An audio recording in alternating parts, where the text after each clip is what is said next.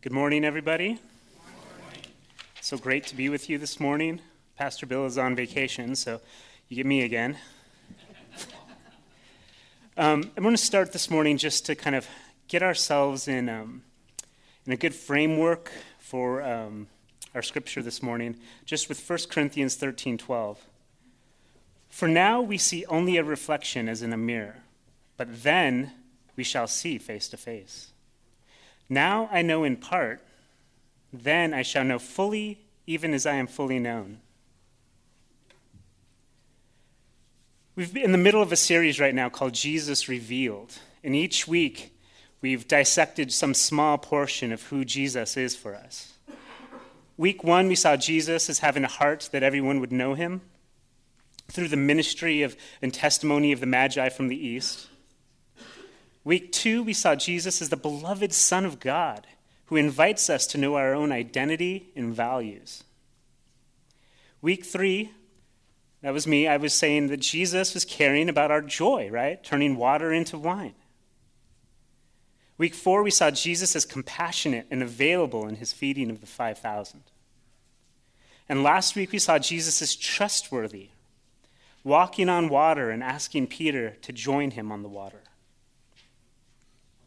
This week, we see Jesus as the suffering servant of love. What does that mean for us? We're in Matthew chapter 16, verses 13 through 27. In the blue Bibles in front of you, that's page 797. And I'm going to go ahead and read this. And as I do, I'm going to give some comments to kind of put us into the context of what's going on here. When Jesus came to the region of Caesarea Philippi, this was a Gentile city just north of the traditional kingdom of Israel. He asked his disciples, "Who do people say the Son of Man is?" Son of Man was sort of a mysterious title at this point, right? It did not have any implicit messianic connotations to it. They replied, "Some say John the Baptist, others say Elijah, and still others Jeremiah or one of the prophets." "But what about you?" he asked. "Who do you say I am?" This was the royal you, right? He was talking to all the disciples when he was saying this. But Simon Peter steps forward and answers, "You are the Messiah, Son of the living God." This was a deadly confession because kingship was implied within this title, and that would have really made Herod angry, right? He probably would have just immediately gone after them at this point. Verse 17, Jesus replied, "Blessed are you, Simon, son of Jonah, for this is not revealed to you by flesh and blood, but by the Father in heaven. And I tell you that you are Peter, and on this rock I will build the church, and the gates of Hades will not overcome it." This was a play on words. Peter itself meant rock. So both Peter was the rock in which the church was going to be built, and the confession, right? We're the confessing people. "I give you the keys of the kingdom of heaven, and whatever you bind on earth will be bound in heaven, and whatever you loose on earth will be loosed in heaven." Then he ordered his disciples not to tell anyone that he was the Messiah. He was biding his time, right? Now at this point, it is important to understand that the disciples were ready for war, right?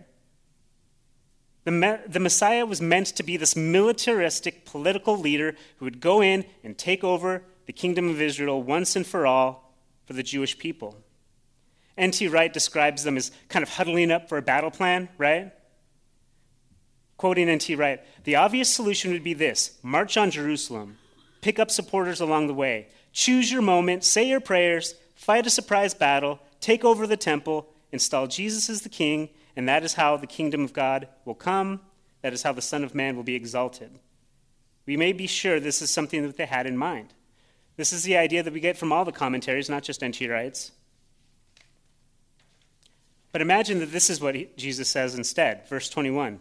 "From that time on, Jesus began to explain to his disciples that he must go to Jerusalem, but suffer many things at the hands of the elders and the chief priests and the teachers of the law, that he must be killed and on the third day raised to life." Not the same thing. So Peter took him aside and began to rebuke him, even though he had just declared Jesus as king and with all the authority of God. He still says, never, Lord. He said, this shall never happen to you. Jesus turns to Peter, says, get behind me, Satan. You are a stumbling block to me. You do not have in mind, this is very important, the concerns of God, but merely human concerns. Then Jesus said to his disciples, whoever wants to be my disciple must deny themselves, take up their cross, and follow me. For whoever wants to save their life will lose it, but whoever loses their life for me will find it. What good will it be for someone to gain the whole world yet forfeit their soul? Or what can anyone give in exchange for your soul? For the Son of Man is going to come in his Father's glory with his angels, and then he will reward each person according to what they have done.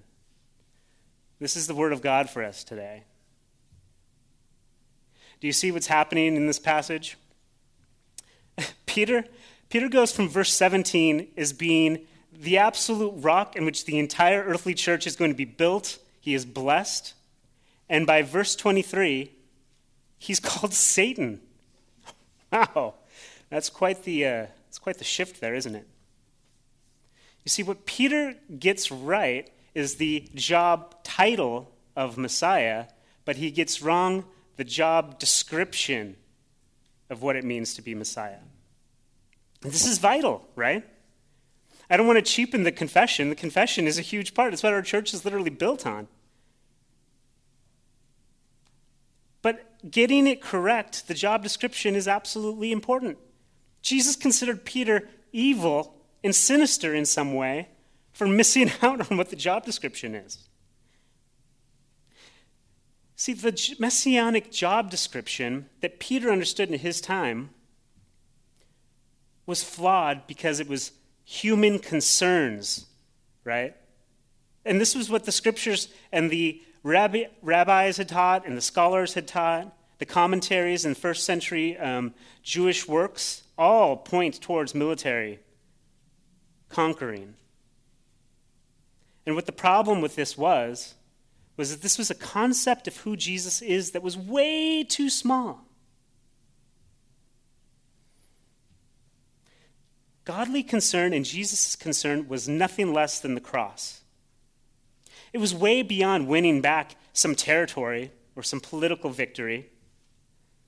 Jesus had his eyes on nothing less than flipping the entire human value structure on its head, reconciling all of humanity back to God, the fulfillment of all the scriptures, the eternal forgiveness of sins, inaugurating the kingdom of God on earth. These were huge concepts that were beyond what Peter and the scribes and the teachers of the time had in mind. We too have to be people whose concept of Jesus and of God is constantly expanding, right? We understand only through a mirror, only through, as the King James Version says, through a glass darkly. We need to be able to adapt like Peter did. Now, we don't see Peter's response here, right? But Peter, constantly throughout the scriptures, is learning, sometimes on the spot, right? John 13, Jesus is washing his feet. Peter's like, never! I am unworthy of having you wash my feet. Jesus says, then you'll have no part in me. Then he says, well, then wash my whole body. Jesus is like, your feet will be fine. Right? This is through a glass darkly. We're constantly learning, constantly shifting. Now, I want to make this point clear. This does not mean changing or flexing on the essential doctrines of the faith. Far from it. It's not thinking that Scripture is incomplete. Far from it. But we must humbly be aware that we worship an infinite God. And that actually what we need to do is study more, right? In prayer, in worship. We have to let our expectations be constantly challenged. It's a great thing about theology, right? When I was in theology class, it's look, you're only ever going to get this partially. So that gives me a lot of space to learn and grow. But here's the kicker in all this, right? Here's the great irony, the switch that happens, right? The unexpected turn. Remember what's happening. Jesus explains his strategy and his own fate. Peter rebukes Jesus. Jesus encounters with an even more intense rebuke, right? Get behind me, Satan. And then he turns to his disciples, and he does nothing short of laying a cross at their own feet. I like to think that they're all stunned silent, right? This is the terrifying beauty of what it means to be a Christian. Is that the job description ends up being our own. Jesus is the God-man, is the fullness of God in human form, but as man is also teaching us what it means to truly be human.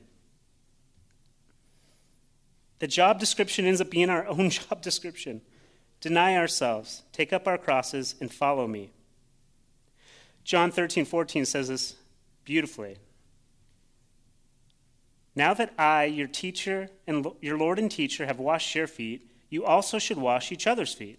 I have set you an example that you should do as I have done for you. This is the cross. See, this is the misconception that I think we as Christians have sometimes, is we think that, like, all right, we declare Jesus as our Lord and Savior, we have eternal life, period, everything's done. But do you see in Scripture? The demons do that too. Mark 5:7, Luke 8:28, they call him Jesus, Son of the Most High God. They understand the job title. They probably even understand to some degree what the job description is. What they do not know is what discipleship is. And the ramifications of truly declaring Jesus as our Lord and Savior is a call to discipleship. And it is no small calling. This is where we have a choice. This is the choice that is brought to us by the person of Jesus. Do you want the job description? Self-denial, the cross, and following Jesus. Now, I want you to know that the irony is not lost on me. The last time I preached up here, I was talking about the joys and pleasures of life and how they point to who Jesus is, and now I'm talking about self-denial. We're going to camp on self-denial for a little bit, right? Because sometimes we get this wrong, and I want to make sure that we understand, like, the full implications of self-denial, right? The two things are not mutually exclusive. The idea that Jesus would die on a cross for us, that we should live lives of austerity and false piety, is ridiculous. If you want to go with me to page 876 in your Bibles, this is John 15, starting with verse 9. As the Father has loved me, so I have loved you. Now remain in my love. If you keep my commandments, you will remain in my love, just as I have kept my Father's commandments and remain in his love. I have told you this so that my joy may be in you and that your joy may be complete. Do you understand? Like, our crosses, our self-denial, all the deep ramifications of being a disciple helps make our joy complete, right? My command is this: love each other as I have loved you. Greater love has none than this, to lay down one's life for our friends. And you are my friends if you do what I command. What is the command? Love each other. If we don't partake in Sabbath and joy and have rest and satisfaction, then we don't have the resources to be there for others. It gives us the ability to stop constantly self-soothing with things like I do, binge watching Netflix or playing on my phone for a long time. If we rest and we take Sabbath rests, we can be there for other people. If we are satisfied in our joys and in our pleasures. It must be known also that self-denial is not self-denial for self-denial's sake, right? You don't just forego things and somehow that shows your piety, right? No, the litmus test for self-denial is to accomplish something for someone else. Jesus went to the cross for our sins, and as I said, reconciled all humanity to himself, fulfilled all Scripture, eternal forgiveness of sins, inaugurating the kingdom of God. When we pick up our crosses, we do not accomplish that same thing, but we do fill our commandment, right? Loving each other. We show love to people. And this is extremely important. This is the method to an effective witness. Now, effective witness is sort of like a churchy talk thing, but it's just it. Testifying to who Jesus is by modeling Jesus in the world, right? One way that we do this, and another aspect of self-denial, is to recognize that we are not in the business of self-preservation. That is the sinister aspect of what Peter's rebuke was, right? He had earthly concerns. He wanted to spare his friend and master from suffering and death. But we're not in that business. There's two ways that I think we emphasize the idea of self-preservation, right? One is via the church. We try to work for the church in a self-preservating manner, and we also do it for ourselves as individuals. Do you understand the section of what Jesus said here that means that we don't have to worry too much about the preservation of the church? Jesus guarantees that the church will be protected against the gates of Hades, the forces of death. Bonhoeffer says it beautifully in his Letters and Papers from Prison. By the way, I do have 2 Bonhoeffer quotes in here. I studied him a lot. My wife thought that might be even too much, but this is what you guys get. I'm sorry. But he says, standing up for the cause of the church means we have little personal faith in Christ. Jesus disappears from view. We have no impact on the masses. It's decisive. We're heavily burdened defending ourselves, and we take no risk for others. And you see how if we spend all of our time working for the cause of the church, it could look like you're denying God in some way, like in the idea of Matthew 10:33. But it's not. You deny God when you're heavily burdened with contending for the church, and you're not in the business of being there for others. The church is not the church unless it is there for others, contending for people, taking up our cross of self-denial for the sake of others. Now, I don't say this as an admonishment here. I am constantly filled with faith by how well LifeSpring takes care of its people. I know this just from seeing and learning through relationships with you all, but I also see this behind the scenes. I've worked at LifeSpring since October, and I'm constantly amazed by the way that we take care of each other. But this is a warning in a way, and a reminder that we don't let secular and even internal church forces cause us to get on the team of the church. Jesus is on our side. We are protected. Our responsibility is to each other, is to love each other. That another aspect of self-preservation that can get in the way of our credible witness, and this one's very difficult, is our own self-preservation, right? Peter wants to avoid suffering. It's nothing less than sinister. Sparing from pain is not our way.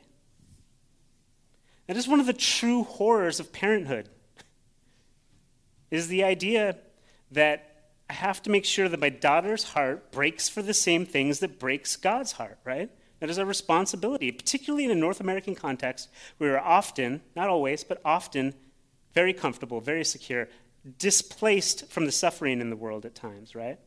But for me, some of my own formative experiences and spiritual experiences came from serving others in homeless ministries. My wife and I have been involved with those from time to time. Less so now that we've had our daughter, but we always are looking to do that. My wife and I also served in a refugee ministry where we went for 2 years. We gave up our Friday nights to spend 3 to 4 hours with a refugee family who told us of these unthinkable experiences of violence and turmoil from their home country of Burundi, Africa.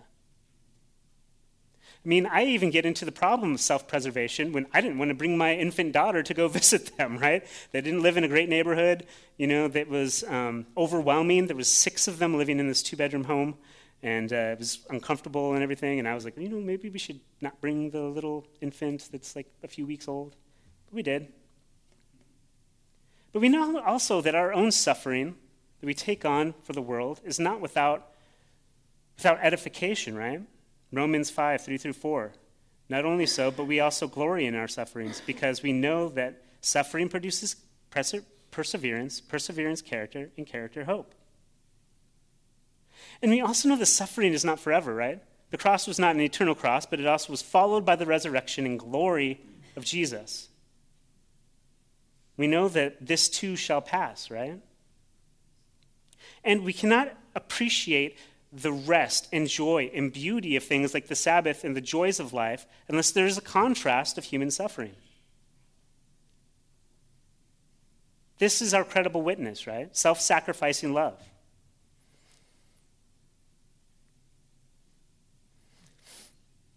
We have to enter into the suffering and messiness of the world if we are going to witness to the world. Now, the harder part, even harder than this, is that we also have to hold our worldly ties in the right perspective, right? Peter's issue here is that he's got human concerns of self-preservation in hand, and he is tied to this relationship of friendship to Jesus, so much so that he wants to preserve Jesus from the complete, and he didn't understand this completely, but from the complete reconciliation of humanity towards God. There is hard scripture that this allows us to engage with from the proper perspective, right? If you look at Luke 14:26 or Matthew 10:34, do not suppose that I have come to bring peace to the earth. I have not come to bring peace, but a sword. I have come to turn a man against his father, a daughter against her mother, a daughter-in-law against mother-in-law. A man's enemies will be members of their own household. But it continues, anyone who loves their father or mother more than me is not worthy of me. Anyone who loves their son or daughter more than me is not worthy of me. Whoever does not take up their cross and follow me is not worthy of me, right? It's this connection of lifting our earthly and worldly ties to a point of idolatry that we miss that we're called to be self-denying cross bearers, right?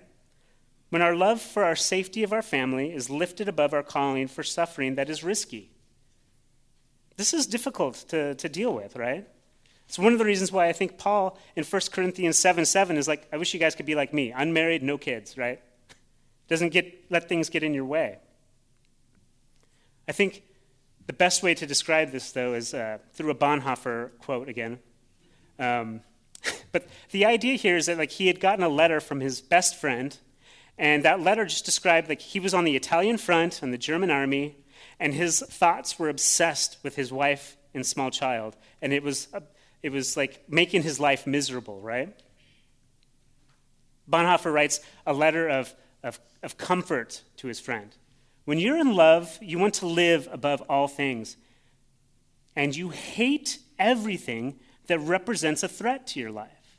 You hate the memories of everything that has happened to you. You hate the blue sky because it reminds you of them.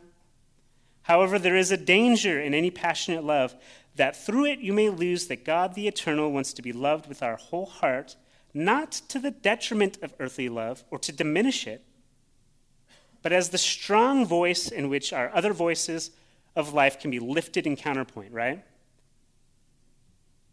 Do you see how easy it is to happen that we so much are preoccupied with our own safety and preservation that we don't see the greater good of the cross?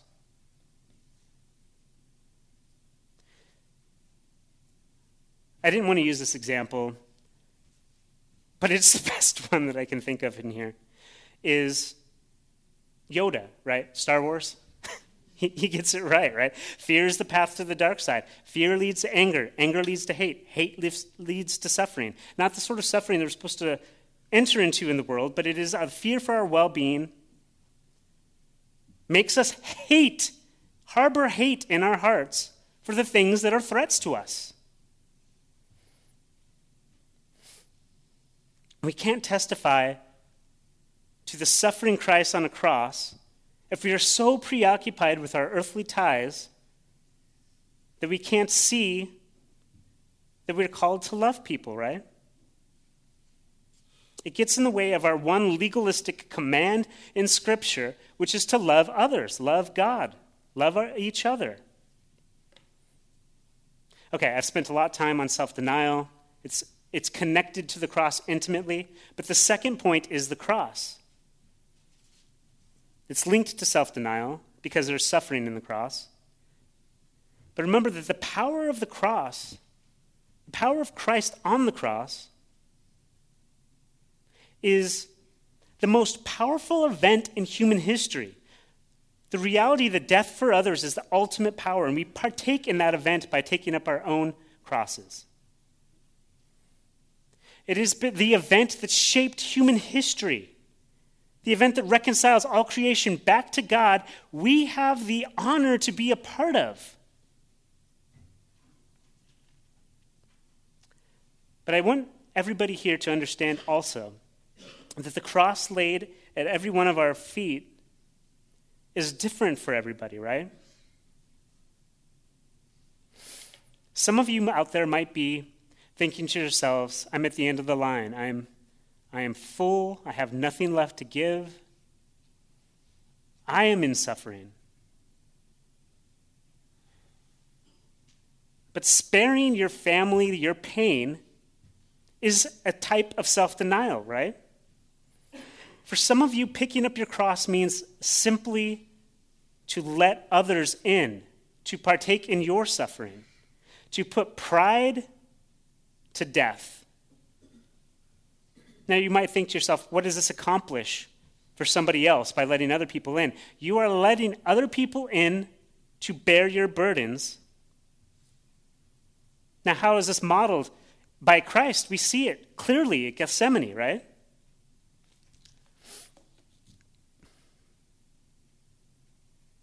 When Jesus went to the place of the disciples, a place called Gethsemane, he said to them, sit here while I go over there to pray.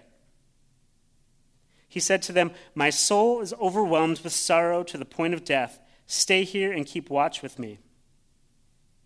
Do you see, sometimes when we're at that point where we feel like we have nothing else to give and we're at the end of the line, our ability to let others into that, Jesus let his 3 favorite disciples into it.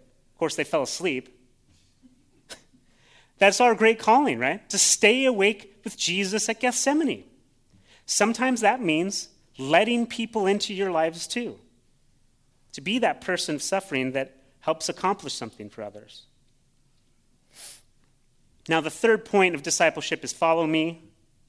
This means simply take the Sermon on the Mount seriously and to take Jesus' example seriously. Too often we think, well, Jesus did this thing. He was God. I can't get there. I'm not going to be too worried about it. No. The Sermon on the Mount is meant to transform us. We're meant to be people who are fruits of the Spirit. Bill says this all the time, but it is so important. Our lives must be marked by joy, by love, joy, peace, patience, kindness, goodness, faithfulness, gentleness, and self-control. And following me means following his commandments, loving people well. Now, there are a few application points here that I think that we just must always keep in mind. I told you I'd camp on self-denial for a long time, and hitting the cross and follow me was very, very quick. But there are applications in all this. Christianity is more than a declaration. It is a call to discipleship. The Great Commission is not get people to declare Jesus as Lord. The Great Commission is to make disciples, other people of self-denial, taking up their cross and following him. And we're not in the business of self-preservation, right? Even today, 2,000 years after the Rome of Jesus' time, it is still countercultural, right? What do we say oftentimes, right? Looking out for number one, taking care of my own. Even encoded in the United States documents is this idea of life, liberty, and the pursuit of happiness, right? And what does Christ say? Death on a cross, slave to the teachings of Christ, and pursuit of other people's interests. It's not like, I'm going to do my third Bonhoeffer quote. I didn't want to do this with you, but the idea here is, Bonhoeffer says, Jesus goes through the ages, questioned anew, misunderstood anew, and again put to death. It's because his ideas are countercultural. We must in humility engage Scripture and allow our conception of who Jesus is grow constantly. This is what I contend to you, is just answer this question to yourself. Are you prepared to take on the call of discipleship? Let's pray. Heavenly Father, I just pray this morning and throughout this week and throughout the weeks to come that we just look at the cross that is laid at our feet and take it seriously, that we live lives that are purposed for others, that we not worry about the risks that are involved with entering into the suffering of the world, but we take this as a calling, as the effective witness to the cross, to the reality of the cross that you've taken for us. That we may participate in this beautiful call that has gone throughout the ages, that has shaped human history, and that we become some part of it by lifting up others and by investing in other people and being there in their pains and their joys, to take on their burdens. We know it's no small calling because your cross was no small calling. We see that at Gethsemane, right? If this is the cup that I must take, and that is what is in your will, fine, but it was difficult even for Jesus to do this, right? He called on his friends to support him. We all must call on our friends to support ourselves when we're in suffering too, and not give in to pride. Sparing people from our pain is not letting them partake in your own burdens, in your own sufferings. Just let us in humility interact with Scripture, and to know that no matter how great our conception of what you can do and how you work in our lives, that it can always be bigger and expanded. And just let Scripture work on us that way. Let worship work on us that way. Let our own devotionals work on us that way. And just let us be these people. Amen. Good morning, everybody. It's so great to be with you guys this morning. Bill is on vacation, so you get me again. And, I just want to start this morning with some scripture to kind of put our hearts where it needs to be for our message today. It's from 1 Corinthians 13, verse 12. For now we see only a reflection as in a mirror, but then we shall see face to face. Now I know in part, then I shall know fully, even as I am fully known. Hi, darling. It's my 3-year-old.